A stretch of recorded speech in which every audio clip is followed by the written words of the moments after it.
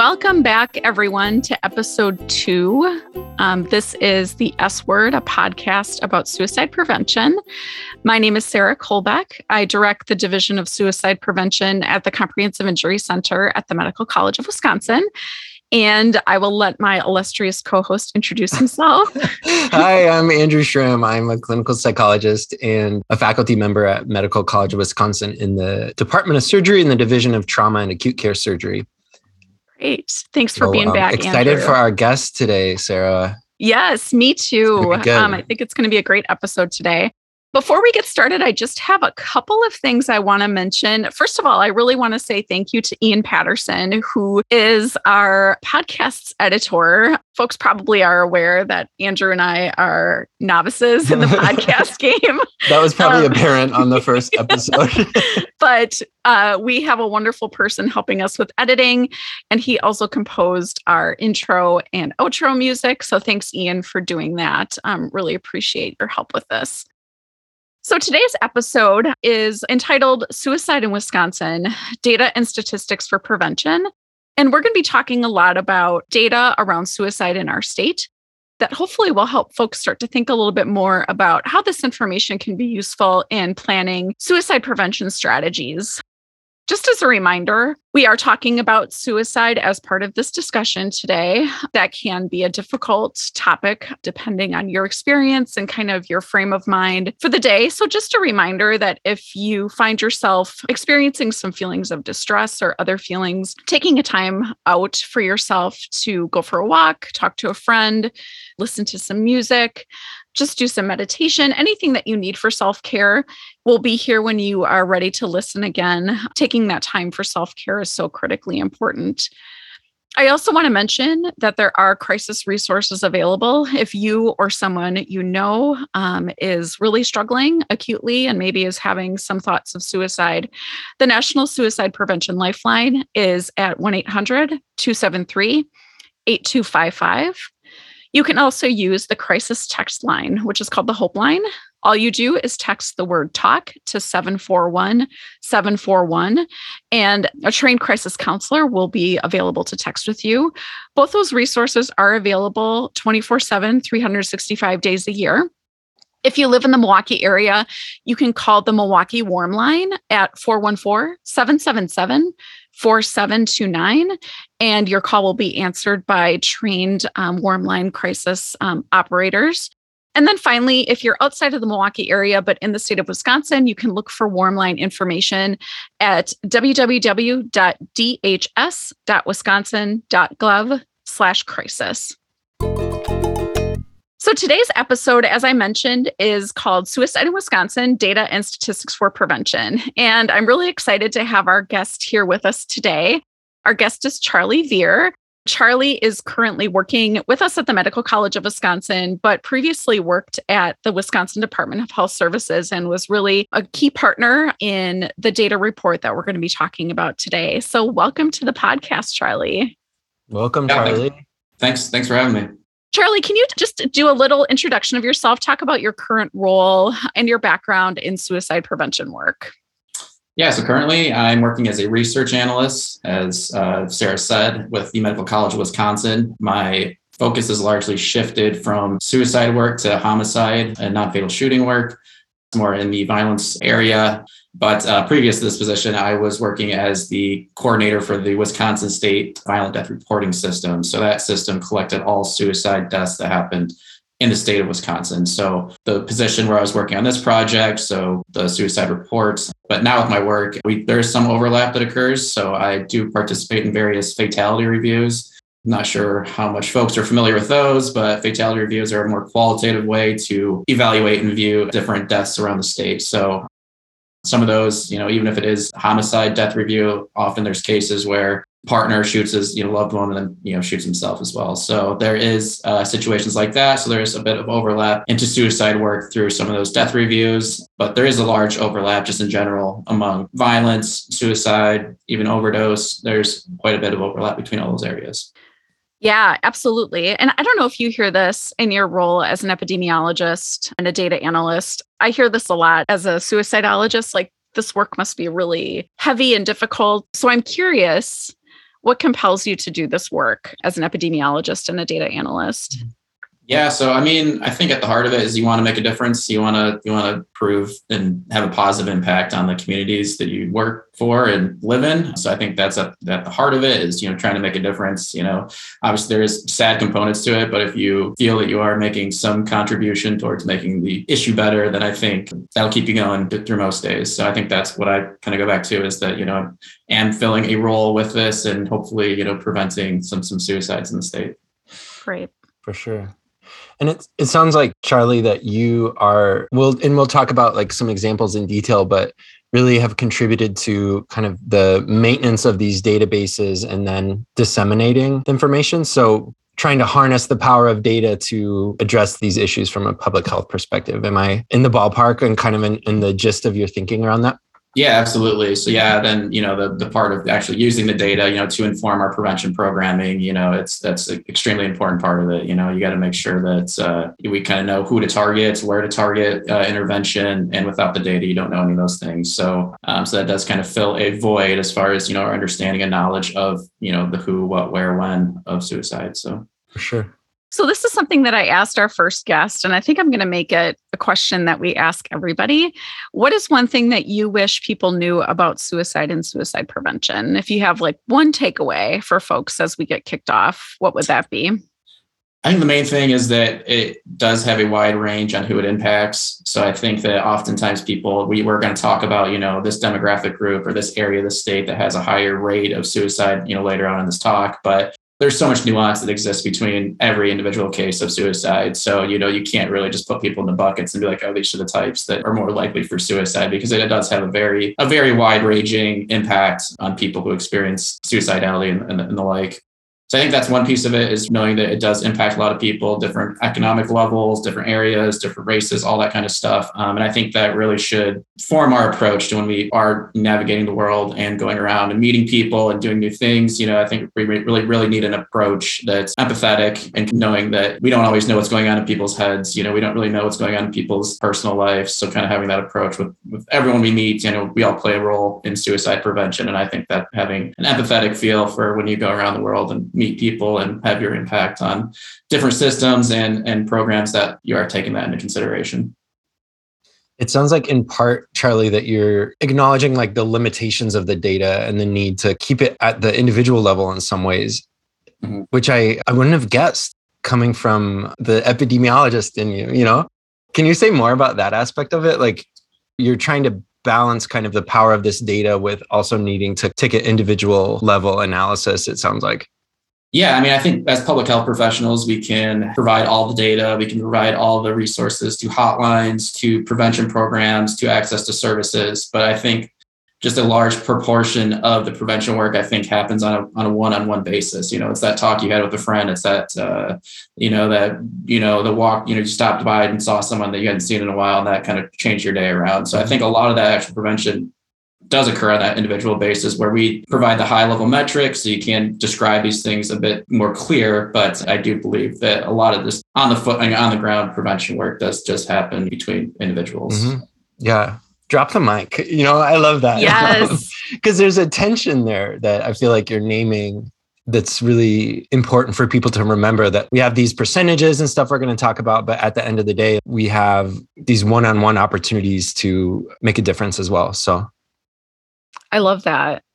When I think about prevention, and not just prevention can be a tricky word for people, especially survivors of suicide loss. That can be a very tricky word.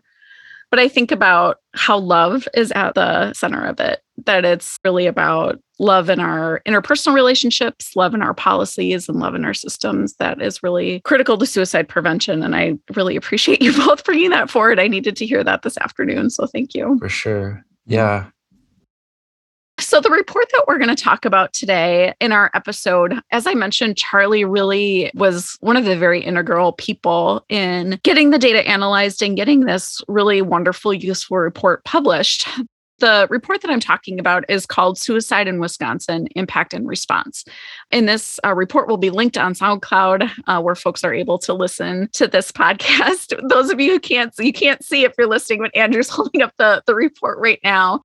This report was published in 2021 and was the culmination of many, many years of effort, as Charlie can certainly attest to. And the report really builds off some previous reports that were published back in 2011 and 2014 called the Burden of Suicide in Wisconsin reports.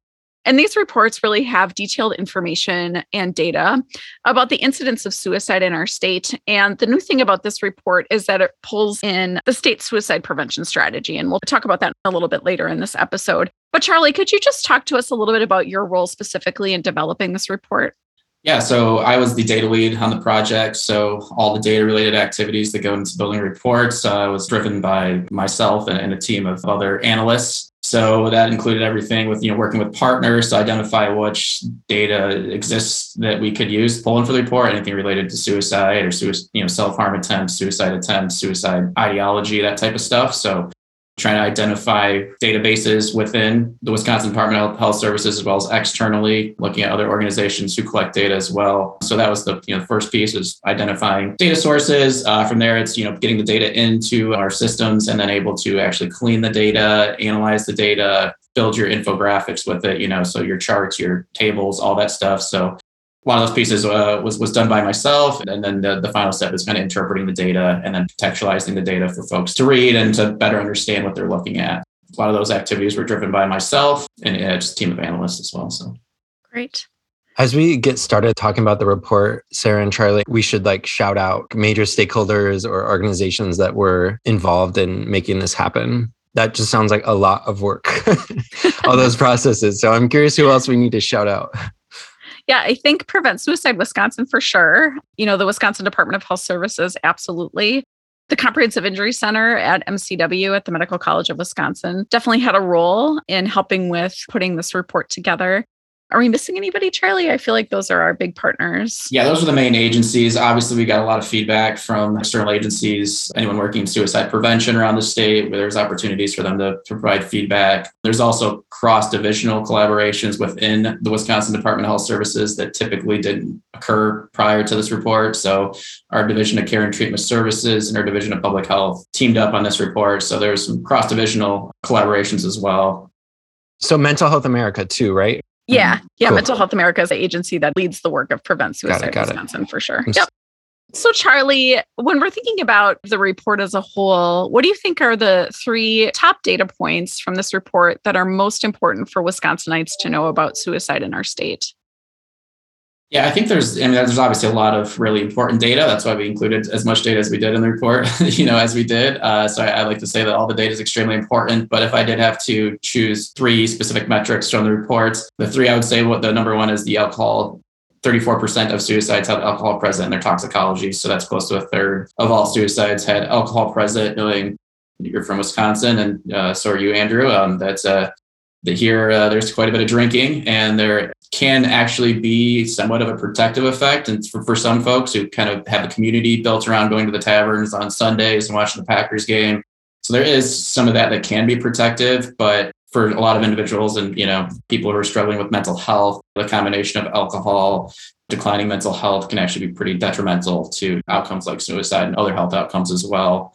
So I think pretty large proportion of suicide deaths that had alcohol present is definitely an important metric that was included.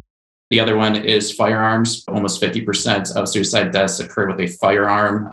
Another thing that's pretty uniquely Wisconsin, we do have a lot of firearm owners here in the state. Policy is pretty limited as far as restricting access to firearms by individuals. So that is another, I think, important metric of the reports. And then the last one is rural areas. So again, Wisconsin is extremely rural. If you drive too far outside of Madison, Milwaukee, you're kind of back into farmland. So big chunk of the state is back rural. So we did find a higher rate of suicide among our rural counties here in Wisconsin. And I do want to kind of put out some clarification on that. I think that the way we did the analysis there was by a county level. And we know even within counties, there's quite a bit of variability. So Madison, you drive 20 minutes outside Madison, you're still in Dane County, but it's, you're back into kind of rural farmland. So I think that discrepancy would actually be even larger if we would have looked at it on a municipality level. So if we're looking at city by city, I think that difference would actually be even higher. But since we did at a county level, there still is a difference there, not quite as large as you'd see, if you looked at it by city to city. So, but yeah, good chunk of the state is rural. So I think that's also another thing for prevention folks to focus on. Great. So if you did have that more granular data, like the city level, would you predict that the more rural cities would have higher rates relative to the population? Yeah, I would predict that that difference would be even higher because, if you look at the map, we have the map color coded according to what we described as rural versus urban. And so you see like Marathon County, it's considered an urban/suburban county because there is a fairly large city there and it was based on a county level. So a lot of people live in Marathon County probably would not agree with that. They would say that feels pretty rural here to me, So when you do get that more granular, look at it, I think that you would probably see even a more pronounced difference there. Okay. And I heard some controversy recently on NPR. They were talking about differences in how rural or versus urban is defined. I don't mean to put you on the spot, but I'm curious what approach we use in this report. Yeah, so it wasn't any reinventing of the wheel for us. We basically just used the federal classification, the urban rural classification. There's technically a suburban classification, and we combined suburban with the urban. So that was one thing that we did on our own. But other than that, it was basically pulled directly from a federal database that shows county by county which is considered suburban, urban, or rural. And I believe they based that on the how far away it is from a major urban area, as well as the actual per capita density of people. So I know there's a few metrics that go into how they calculate that, but it was mostly pulled directly from the federal database. Cool, thanks. I was just thinking that only on NPR would something like that be a big controversy. No kidding. I mean, I think it's interesting, but the data nerds love that stuff. So that's great. Well, I mean, they were talking about, I think it's relevant, talking about how there are maybe counties where they're deemed suburban, but the culture and like the resource availability and stuff like that qualitatively feels rural. In like ways that those counties then don't have access to grants for like infrastructure and so on in rural counties. So yeah, I think it's definitely relevant. And this ties a little bit into the next question about kind of that urban rural divide in terms of suicide in Wisconsin. And this is something that I know, Andrew, you and I have talked about a lot, particularly living in Milwaukee and focusing a lot on suicides in urban settings. I'm also working on studies related to farmer suicide, which is obviously very different. And as you mentioned, Charlie, the report highlighted suicide rates are higher in less populated counties. Do you have any sort of explanation or reason why that might be the case? From data included in the suicide report, we did include a map that shows the density of mental health and substance use providers to number of people who live in that county.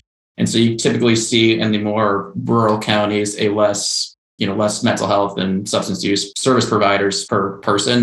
Kind of points towards, maybe there's less access to services for specific individuals in these rural counties. So I think that could be part of it.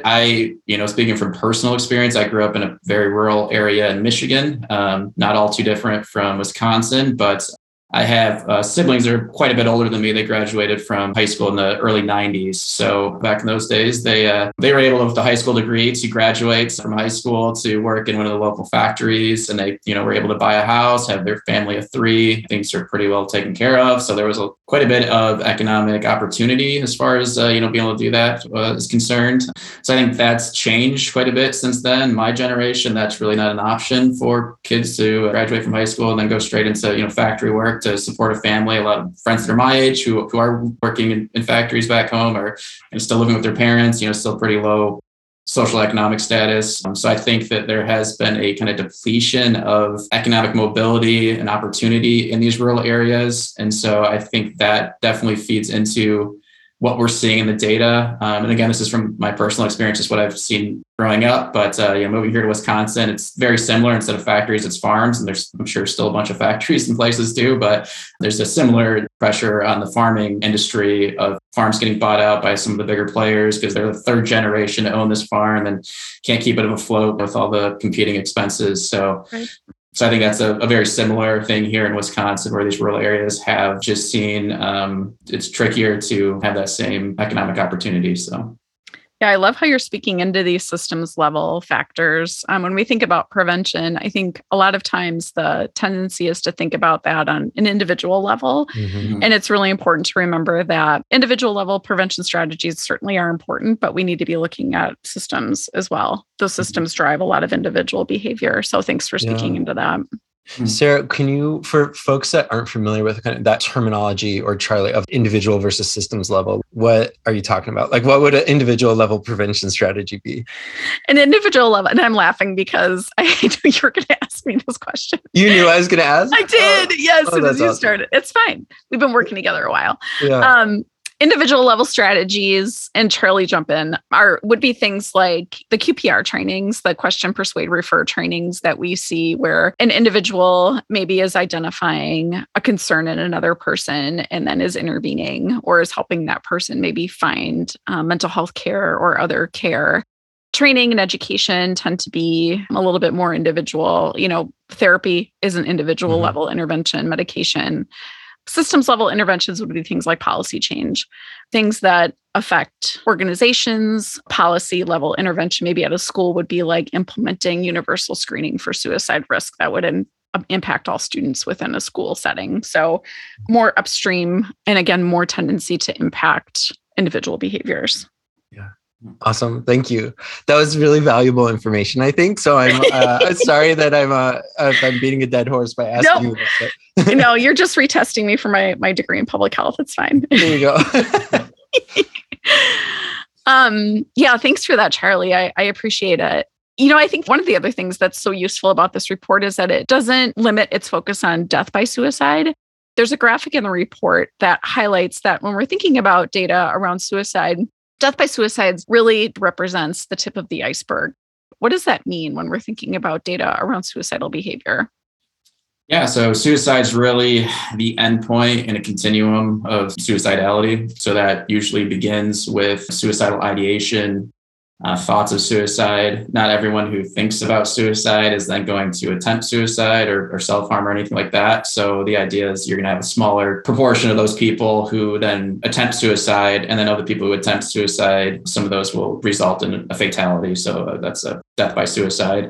Of the suicide attempts, again, that there's going to be less people who actually die by suicide. So it's best to think of this thing in a continuum. People they're not just suicidal one day. It kind of starts with, ideation, plans, attempts, and then, eventually suicide if it gets to that point. But I think sometimes we just look at the end point, but it's good to include all the previous pieces. So yeah, so important, like you said, to consider kind of that spectrum. And I think when we're talking about prevention, thinking about how can we get people to not get to that point of, attempting, how do we identify folks who are at risk sooner? So that's really helpful.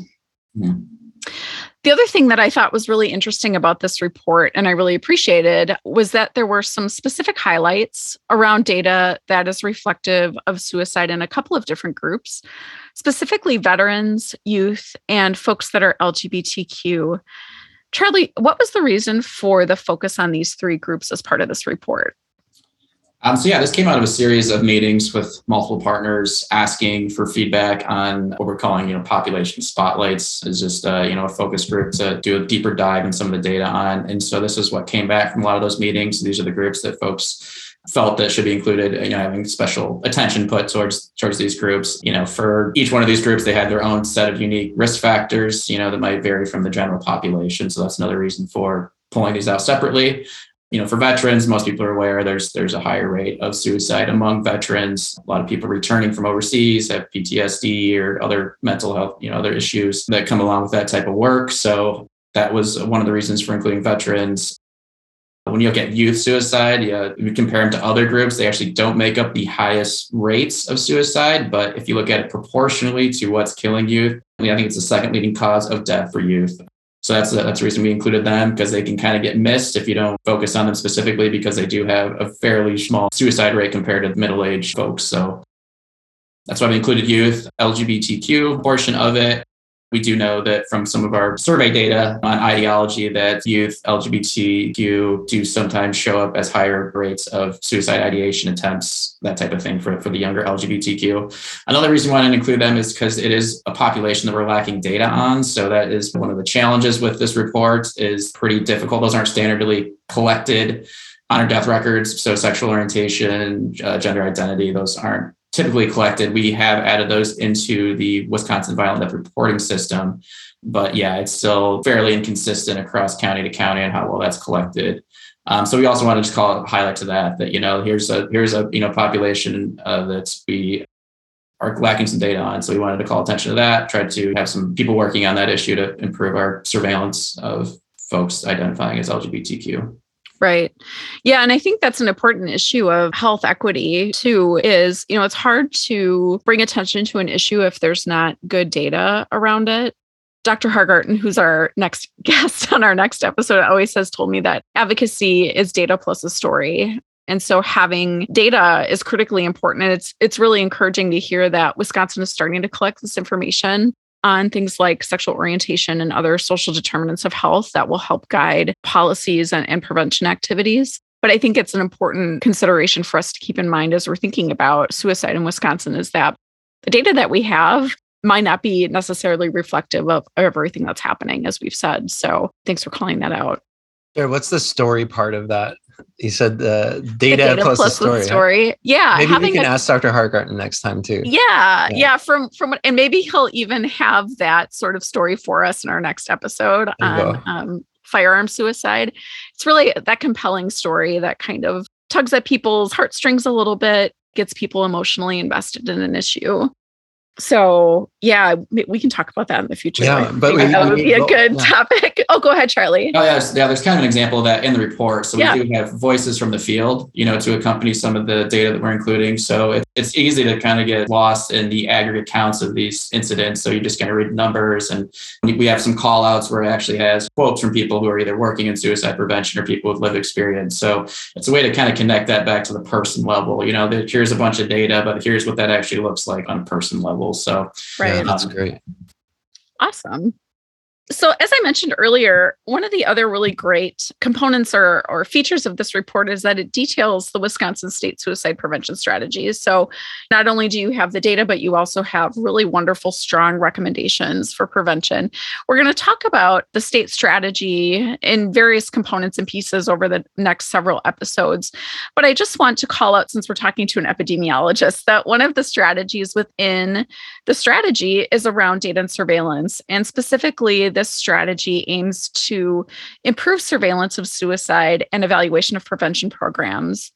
And so we've kind of talked about this already, Charlie, but from your standpoint, why is this strategy so important to prevention? Yeah, I think you only know as much as the data you're collecting. So that can definitely be a limitation. Here in Wisconsin, there is really no standard collection form or database for collecting information on suicide deaths. It can really vary county to county. So if you ask 10 different offices, how do you investigate a suicide death? You're probably going to get 10 different responses. Mm-hmm. So I think that it's extremely important that we try to standardize what information is collected by identifying what's pertinent information for prevention purposes, trying to have a little bit more procedures and standardization around the investigation process and, what information is collected. I think that the fact that we just have quite varying data county to county, it really impacts the data as far as being able to generalize across the state, because one county, they might have spent, 5 hours interviewing family members, friends, that type of stuff for previous mental health issues, risk factors. And then some other counties might kind of just show up that night. And if no one's around, then it's a suicide death and it gets put in the books that way. So, yeah, I think that having some standardization around suicide deaths is extremely important, and especially with the increase in unintentional and overdose deaths. I think another thing for people to realize is that it's extremely difficult to identify if an overdose was intentional versus unintentional. So I think some kind of standardization around that would also be good, because I think there's already been talks about this, is that a lot of potentially suicide deaths are being counted as unintentional overdose deaths. And I've spoke with various coroner's medical examiners about this, and sometimes it's, if a suicide note is present, then they'll call it a suicide death if it's a poisoning. Sometimes they'll not even, if there is a suicide note, because they can't tell if it's been written that day. Again, it just varies quite substantially from county to county across the state. So I think it's just good to understand that these are very tricky things to collect information on. A lot of people don't tell people, their intent for suicide or, some of the risk factors that have been bothering them. So anything that can get us a little more consistent information and more robust information, I think would be useful for using that information to, perform data analysis and then inform our programs. Yeah, that's great. So what's a way that we could get more standardization around this type of data collection at the state level? So there's a couple different ways.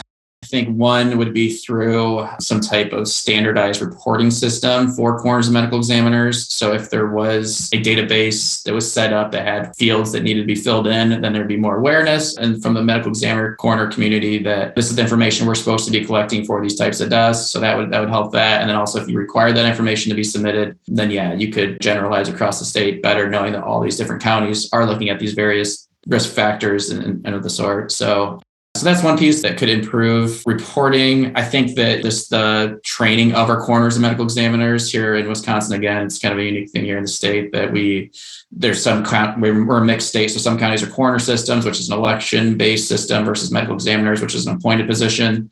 There's typically a little stronger requirements for the background of a medical examiner. But again, most of the counties have great coroner medical examiner offices across the state, but it does vary a bit. So I think that if there was some training with our coroner medical examiner community around psychological autopsies or something that would get more specifically at how to investigate suicide deaths, I think could be useful as well.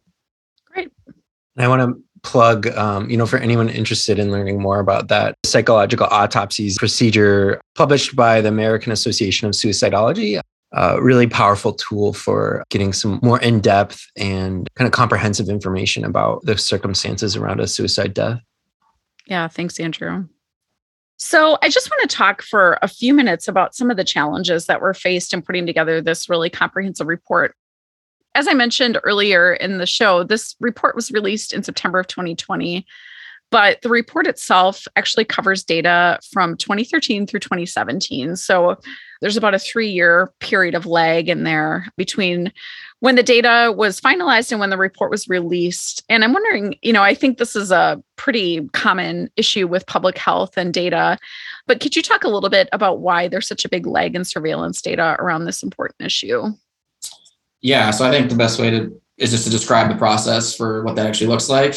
Our death record system is a little bit more up to date than the Wisconsin Violent Death Reporting System. The Wisconsin Violent Death Reporting System is part of a federally funded program that funds all 50 states and a few of the territories as well, I believe. So to collect this data, and part of CDC's timeline is how it works is for a full year, we get a year and 4 months after that data year to collect the coroner medical exam report, the law enforcement reports, and then input that data into the system. Then it gets sent to CDC, who then they do their data checks on it and send it back to us at the state health department to then perform our analytics on. So there is a bit of a lag. And the reason for that is a lot of times these deaths are in pending investigation. So law enforcement might not be willing to release records until, it's been determined that it was a suicide, not a homicide, for example. So that's part of the lag there, is giving time for the systems to get their documentation ready. And it's also very labor intensive to do manual abstraction of these records into a database. So I know in Wisconsin, I think we just crossed over 1,000 incidents. So I think it's well over 1,000 incidents now, violent deaths, that is. So that's homicides, suicides, undetermined deaths that need to get information collected and then abstracted into the data system. So those steps are pretty rate limiting. It's going to slow things down. And then again, just being a statewide data system, it just takes a little longer to collect that many cases. So. Right. And I think for those folks that aren't aware or maybe haven't used the violent death reporting system, as Charlie said, it's a national database.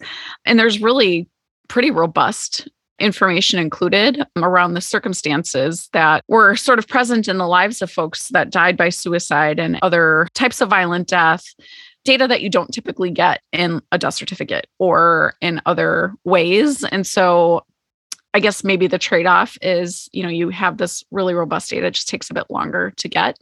So, and I think there are certainly trends that shift and change around suicide. I know there's been a lot of discussion around the impact of COVID-19 on suicide, and we won't likely see those play out in the data for another couple of years.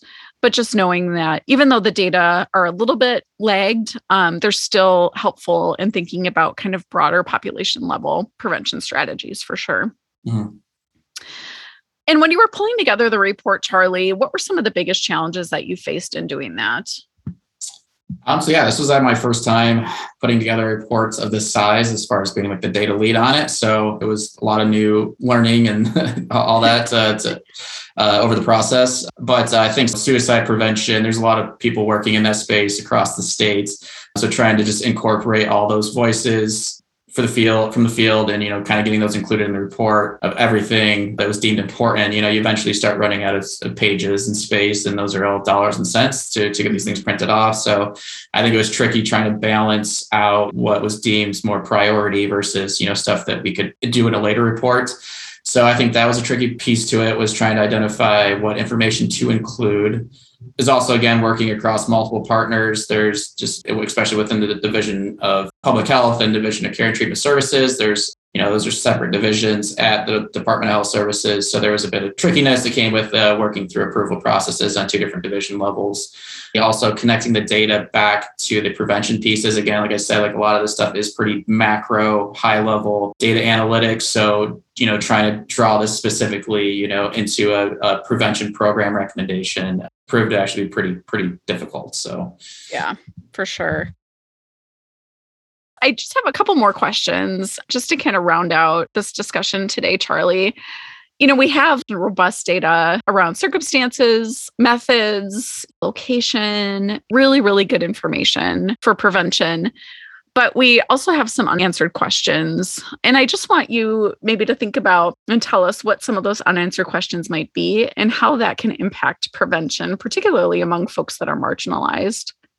There's a number of ways, I think, to improve our information on suicide deaths. One of the main pieces, I think, is, so with the violent death reporting system, a lot of that information is collected from people reporting it. So it's not actually linked back to medical records or hospitalizations or prescription records. So that's a piece where the infrastructure does exist, where we do have these data systems that sit within our state health departments. There's potential to link across these systems. So I think that would provide a lot of additional information as well as more certainty around specific metrics. Because one of the questions is, was there a previous mental health issue? And so that's usually being obtained by just asking people, who are at the scene or family members, that type of thing, versus being able to actually look at prescription records or hospitalizations for a mental health reason. Like that just provides another layer of additional information and, can kind of confirm some of the things that have been reported. Mm-hmm. Obviously, there's information that's not captured there that you can't capture from, interviews and reports from family members and friends. But I think that's one piece that could be pulled in to help improve this database.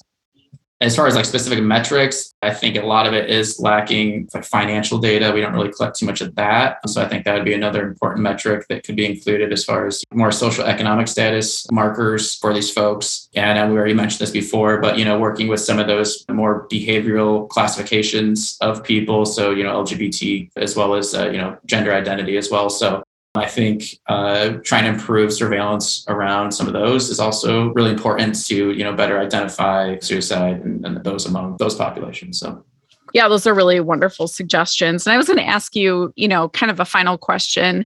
What are some of the suggestions that you would make for improving our understanding of suicide in Wisconsin? And I think you've touched on a lot of those, but just curious if there are any other kind of broad suggestions that you would make from your perspective as someone that's worked closely with this data. I know I mentioned psychological autopsies. I think that's something that's kind of a new evolving field. It's shown to have some promise as far as improving capture of information and additional information around suicide deaths. Also mentioned the standardized data system, so trying to make sure that what is being reported is consistent across all of our counties. But I think another part of that too is on the dissemination piece. So making sure that we are more consistently getting this data out to folks who then can become more aware of what's happening in the state. As you mentioned, this report had the data is a couple years old. And again, it is still useful. Data doesn't change. If you bump up the years to more recent years, it's going to stay pretty similar. But I think another piece is really on that dissemination. So improving our dissemination of information that helps to build awareness. There's some political office that's in place that cares about suicide for 4 years, and then someone else comes in and it kind of gets pushed to the side. So trying to find a way to make sure that suicide does stay front and center and, on people's radars is, I think, also really important. Yeah. Yeah. Those are great recommendations. Thanks, Charlie. As we wrap up for today, that keeping with what you said, Charlie, about keeping suicide front and center, I just want to kind of summarize today. We had this opportunity to hear from Charlie. Thank you for being here. I think suicide prevention takes a village. Sometimes people might think about it involving like mental health professionals or a lot of different kind of areas of expertise. I think today we heard about the power of epidemiology and public health experts to use data to inform prevention efforts. And I can say, like, as someone that's met with many policymakers to ask for money for suicide prevention initiatives, or to ask for policy that will help with suicide prevention, that I think like every legislator asks for like data like this. And so the stakeholders and decision makers around these policies care about this. And I just want to drive that home. So thanks again, Charlie. Sarah, do you want to give us kind of a preview of what's to come here? You mentioned Dr. Hargarten. Yes. Yeah. I am really excited about our March episode. We are going to be talking a little bit more about firearm suicide prevention. As Charlie mentioned, about half of folks in Wisconsin who die by suicide use a firearm. And that percentage is actually higher among veterans and among folks living in rural settings and farmers and other groups. Obviously, this is a topic that's charged in a lot of ways, politically charged. It's fraught with controversy, but we're going to break it down and talk about firearm suicide prevention really from a public health, science-based perspective. Dr. Hargarten is an international leader in this field. He's also my mentor, so I'm really excited to have him speak with us for our next episode. Charlie, again, thank you so much for your time imparting. I want to remind folks that the data around suicide that we see in reports like this and in other reports is one part of the story. It's a really important part of the story. Other parts of the story reside with folks who have experienced suicide in some way, whether they are a lost survivor or an attempt survivor or someone who lives with suicidal thoughts. And these stories are as important as the surveillance data that we discussed today. And in upcoming episodes, we'll explore lived and living experience of suicide in Wisconsin in more detail. But again, just really appreciate you, Charlie, for bringing in this important perspective today. So thank you so much. Yeah, thank you. And just a reminder of any crisis lines that you might need to access, the National Suicide Prevention Lifeline at 800-273-8255. The crisis text line, text talk to 741-741. And just a reminder, after you listen to this episode today, to do something good for yourself. I know I am going to go look at some sunshine and pet my dogs and take a deep breath. Just a reminder to take that moment of self-care. Andrew, I hope you get a chance to do the same. Thank you. Yes. Yes. I will. Thanks. Yes. Thanks, everyone. Yeah, we'll talk in March. Soon. Thanks, Charlie. Thanks, Andrew. Yeah. Okay. Bye-bye.